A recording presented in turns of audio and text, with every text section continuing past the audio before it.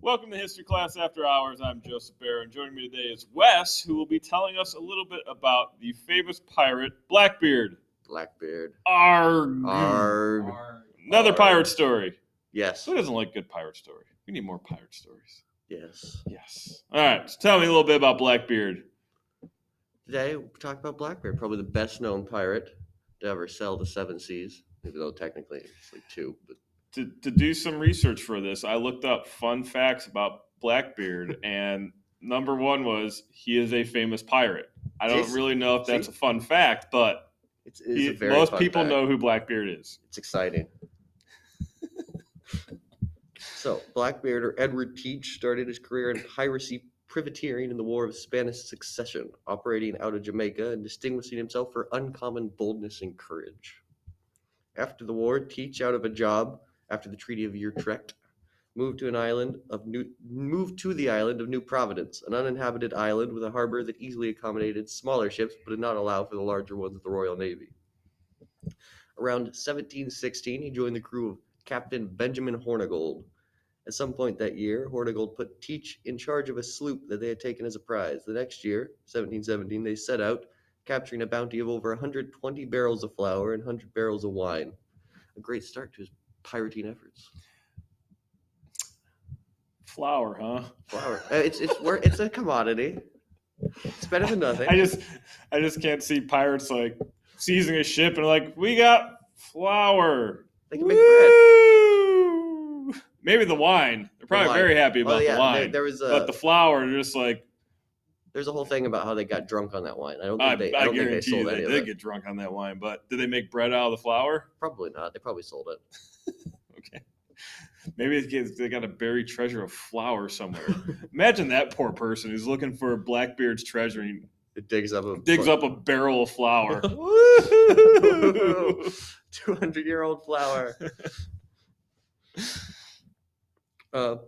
During his time in Hornigold's flotilla, the first reports of Blackbeard were made by anti-piracy patrols regarding his operating of a sloop with 6 guns and 70 men. In September of 1717, he took control of Stede Bonnet's Revenge, making a flotilla of 3 ships. There's 2 Hornigolds and Blackbeards. So then Stede Bonnet joined them, and they made 3. Yeah, so they got a little fleet going now, huh? Yeah. Okay. Yeah, and by the October of the same year, they had captured a 4th vessel to add to their fleet. Hornigold's reluctance to attack British vessels led to his demotion and retirement with an acceptance of the king's pardon, something he was constantly offering. You could get king's pardons like candy bars. Really? Yeah. King was like, we just don't want to mess with you anymore. Here's pardon. Stop it. Yeah. Oh, okay. Makes sense. Promoting Blackbeard to command of the fleet. By the end of 1717, he had ransacked 2 to 3 more ships, one of which was the slave ship called La Concorde, which was converted into his infamous ship, the Queen Anne's Revenge, equipping her with 40 guns. It's a lot of guns for back then. That is a lot of guns. Like, I can't imagine the crew you would need. Let's see, you need 5 to 6 guys per gun. So if you want everyone manned. That would be... You're making me do math again. 200? Sure, we'll go with that. I think it's 4 times 5 is 20. They just add an extra 0 because it's 40 guns. You're doing that voodoo number stuff right now that just doesn't work. So I'll go with your number, 200. I think 200 men for the guns. And then you need like another 100 to do all the cells. Okay, maybe they multitask. I think it was a crew of 300. I think that's how he's described. Okay, that's a big crew. Big crew. It was around this time where Blackbeard reached the height of his notoriety, described by those who saw him as a tall, spare man with a very black beard that he wore very long. I can just envision him now based off those descriptions. They're very, very detailed. It was a Dutchman. Okay. And less flattering images of such a figure that imagination cannot form an idea of fury from hell to look more frightful. Blackbeard was well aware of the power of his appearance and wore dark clothing with a sling over his shoulders, a brace of 3 pistols hanging in holsters like bandoliers, and stuck lighted slow matches under his hat. So he'd be smoking? Well, so the slow matches are what they stick in the tops of cannons, Mm-hmm. and they burn really slow. So he just got really long ones, and they stuck from under his hat. So he had this like constant burning around the edge of his head. Did he ever catch on fire himself? Not. There's no accounts of him catching on fire. Okay. I'm going 50-50. Yeah, that's probably 50-50 chance. Though he had the bandolier part, like that's gotta be cool. 3 pistols. It'd be intimidating. It would be very intimidating. Especially knowing that how pistols fired back then. It would take you about a minute to reload them, and then... It helps with the expediting the process. Yes. He used his fearsome appearance to intimidate and frighten enemy crews, which by all accounts worked. Despite his aggressive disposition, it is worth noting there is no accounts of him harming or killing those he held captive. Okay. So, like, he was a big, scary guy, but he didn't hurt anybody. He just kind of used it so people wouldn't fight him. Yeah. So they would see him come and be like, okay, boat's yours. It's branding. Yeah, okay. Blackbeard was famous for many things. One of such act was his blockade of Charlestown. I don't know when they changed the name. Because it's Charleston now. They got rid of the W in space. Didn't they do that with... I feel like that's got to have happened sometime between now and the American Civil War, because it was Charleston in the Civil War, right? Yes. Yeah. So they dropped the W for some reason. Yep. I know they dropped the R too in the way they pronounce it, so it's Charleston. Charleston. Because phonetically, for some reason, R's became unfashionable in English, especially in England, amongst the aristocracy. And so cities that had direct contact with England started dropping the R sound in the way they spoke. So that's why New York is New York. Yeah. I mean, Charleston. Charleston So those is East Coast cities, yep. Or Norfolk isn't, it's Norfolk. Yep. That's where it comes from. The more you know. So he did that in the May of 1718, reportedly for the fact that him and his entire crew had syphilis. That'd be an issue. That'd be a big issue. That'd be a big issue. That would also help explain maybe some crazy patterns later on. Yeah. Yeah. So he stopped and ransacked 9 vessels who tried to pass their position at the edge of the harbor. So it sits in like this circular harbor, and they sat at the edge, and they were like, "Yeah, you can't get past." And they basically looted 9 ships. And they just kept on trying, huh? Yep. I mean, he had a armada of like 5 ships by that point. Okay. It was he had Genius. Yeah. See the first boat go, we got this. We got See this. the second boat go, they just didn't know what they were doing. Third boat, fool me once, shame on you. Fool me twice, shame on me. Fool me 9 times. Fool me 9 Shame, times. shame on me. Yes. Yep. They even took a ship's crew hostage and sent some of them back to the colonial government of South Carolina to bargain for the medicines that he wanted. He wanted to exchange prisoners for that and the obvious removal of the blockade. Okay. It took a week of failed negotiations, mainly due to the ineptitude of the men he sent. They found them all drunk in a what do you call a place for prostitutes? A brothel? Mm-hmm. Yeah. And those were his negotiators? Yep, those are his negotiators. They didn't do it. They got lost. And the guy in charge of it, he came back and he was like, "Hey, can I have more time?" And and then a week passed, and Blackbeard finally went into town and was like, "What are you guys doing?" And he presented the governor with his bargain, and the governor was like, "Oh yeah, please." So that's how that was wrapped up. Like I said, just governors don't want to deal with pirates. If you give them a way out, I feel like they're just like, yes. And I think the governor of South Carolina, he like really loved pirates. Like it was like he was like one of those like fanboys. You wouldn't guess who came and ransacked my city today. Blackbeard is awesome. Exactly. So Teach soon after sought a pardon because it was getting hairy, being the biggest pirate Mhm. in the Americas.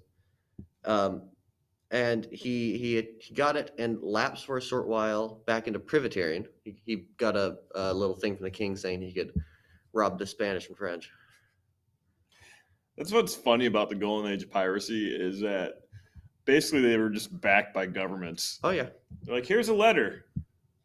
You are now officially basically like serving us. Go ransack their ships. yeah. Some of Um, them are knighted.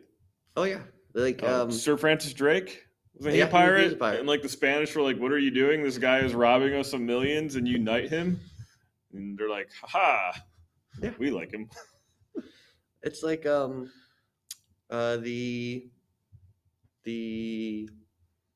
oh, I lost my train of thought there.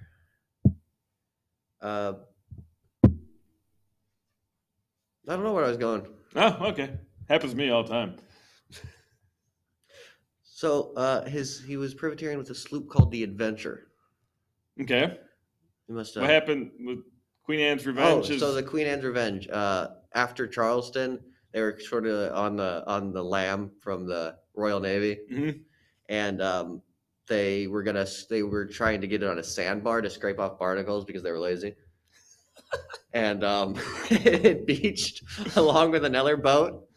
And I think the main reason he accepted the king's pardon is because he lost the Queen Anne's Revenge because they couldn't get it off the sandbar, and he lost another sloop, so his armada was down 2 ships. so That so he is the ultimate level of laziness there. Like to scrape him off on a typically sandbar. boats don't like going on sandbars because they get stuck. Yeah. So because his men don't want to scrape off the barnacles, we're just going to scrape. Oh, okay.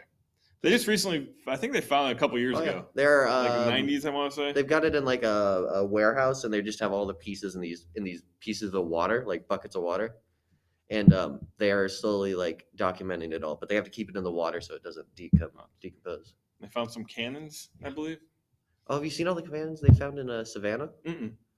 They're dredging the Savannah harbor, and they're finding all these cannons from sunk British ships. Really? Yeah. I have to go to that museum again. Though this did not last long, as he returned to piracy by the end of the year. This is still 1770. Can't keep a pirate down. Once a pirate, always a pirate. Yeah. And he had wild parties with Charles Vane and other large pirates at the time at Ocracoke Inlet. So North Carolina. Yes. Okay. You know why Ocracoke is famous?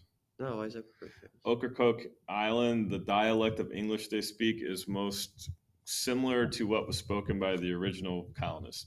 Well, that's fun. Because it's been so isolated from the rest of the country that like the dialect never changed. Huh. So if you want a little taste of the 1600s, go to Ocracoke. That'd be fun. It's quickly disappearing though, so you gotta go fast. We should get the USS Constitution and be pirates. Yes.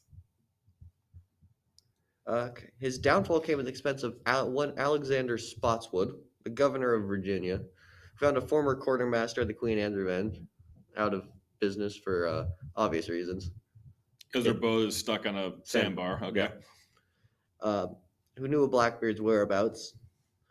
He then petitioned the Lords of Trade to convince the crown that an expedition to capture or kill Blackbeard would end in profit, as he believed Blackbeard was hoarding a large amount of treasure. But he probably just had 3 pounds of flour and a bunch of an bottles ear of of rum. corn. Yeah. Spotswood sent men from the HMS Pearl and the HMS Lime to find and capture the pirate lord. They didn't take the HMS Pearl and the HMS Lime. They took 2 smaller boats, and they named them like I didn't write both of them down. One of them was like Jane. They named them after their wives or something. Okay, so it's not like Pearl. It was like Jane and Mary. But they were the crews of the HMS Lime and the HMS Pearl. Is there a reason why they want to take smaller ships? Faster? Probably because I don't know if Ocracoke Inlet can take like the harbor. Okay. Yeah, I don't know if it can take bigger boats. So Lieutenant Robert Manyard was in charge of the expedition, and he took men from each ship and searched Bath, North Carolina for any sign of his Blackbeard or his men. They said the people in town said, "Yeah, we haven't seen Blackbeard, but he's supposed to come in any day now." So Manyard found the pirates anchored on the inner side of Ocracoke Inlet and was not seen by Blackbeard due to the fact he was entertaining guests on board and had set no lookout. Because, hubris. Manyard waited until morning to attack and was met with fire from the Adventure. And when his two ships got close, Blackbeard had angled his boat so he could broadside them. So he decimated a third of Manyard's forces with a single broadside, knocking out one of the sloops that Manyard brought. Fire in between the ships hit the Adventure's jib line. Is it jib or gib? I think it's jib. Jib line, and it ran aground with the loss of control, associated with the losing of your jib line. When Manyard brought his ship alongside Blackbeard's, the pirates were like, "Hey, look, there's nobody on that boat," because Manyard had hid all of his men underneath, below decks, like ready to pop out when Blackbeard hopped on. And so Blackbeard and his men hopped onto Manyard's sloop, and so Manyard was standing up at the top, and Blackbeard was like, "Oh, this is gonna be easy." So after Blackbeard and his men swung on deck and made to attack Manyard, the rest of the crew attacked from below decks, overwhelming Blackbeard and his crew, pushing them towards the bow, which is the front of the boat. Where Manyard and Blackbeard, so at the bow, Manyard and Blackbeard exchanged blows with their swords. Blackbeard snapping Manyard's sword in two, and when Manyard stepped back to take a shot at Blackbeard, his pistol, he lunged forward, but was slashed across the neck by one of Manyard's men and badly wounded, failing to fend off several other blows, and truly going out in a blaze of glory. His crew surrendered after they saw the downfall of their larger-than-life captain. He fell after being shot 5 times and slashed nearly 20. That'd take it down. That would? Yep. Just a little bit of blood loss. Yes, it's merely a flesh wound. Yes. So his head was posted at the entrance to Chesapeake Bay as a warning to pirates, later being made into a silver-plated goblet by a collector. Does it still exist today? It's reportedly in the Peabody something museum in Massachusetts. How'd they get to Massachusetts? Private collector. Okay. That's odd. Yeah. People back then, it amazes me how odd they are and like what they like. Didn't someone buy what was the guy's name? Famous Native American. Pontiac. Like they bought his hands. Oh, I think so, yeah. And they like paraded him around and like brought him to like carnivals. They're like, here's $1. Look at Pontiac's hands. Yeah. Or who was the kings whose heart they ate? Oh, Louis. It was Louis XIV. Some guy like bought his heart and like ate it for dinner. He's like, oh, so weird. People like doing weird stuff. Like somebody stole Beethoven's fingers at his funeral. Why? I just don't understand. Like, okay. And Einstein's brain was stolen by the morgue. Okay. Oh, yep. It's quite fun. There's a whole bunch of weirdness. So today he lives on in popular culture, featured prominently in the 4th Pirates of the Caribbean film, on Stranger Tides, I believe. Never seen it. Well, Blackbeard's the villain. Okay. It's pretty good, Blackbeard. And in the game Assassin's Creed Black Flag, he was a pirate who truly left an imprint on society and made a lot of money in the process, and will continue to live on in fantasy for years to come. I've been Wesley, and this is... That's the story of Blackbeard, huh? Yeah. Arg! Most famous pirate ever. Arg. I think Disney needs to put him in the Pirates of the Caribbean ride. Oh yeah, he totally should be in the Pirates of the Caribbean. With the smoke. Oh yeah. That'd be quite the look. That would be amazing. All right, well, thank you for listening, and join us next week as we talk about the Berlin Wall. Ooh. Fascinating.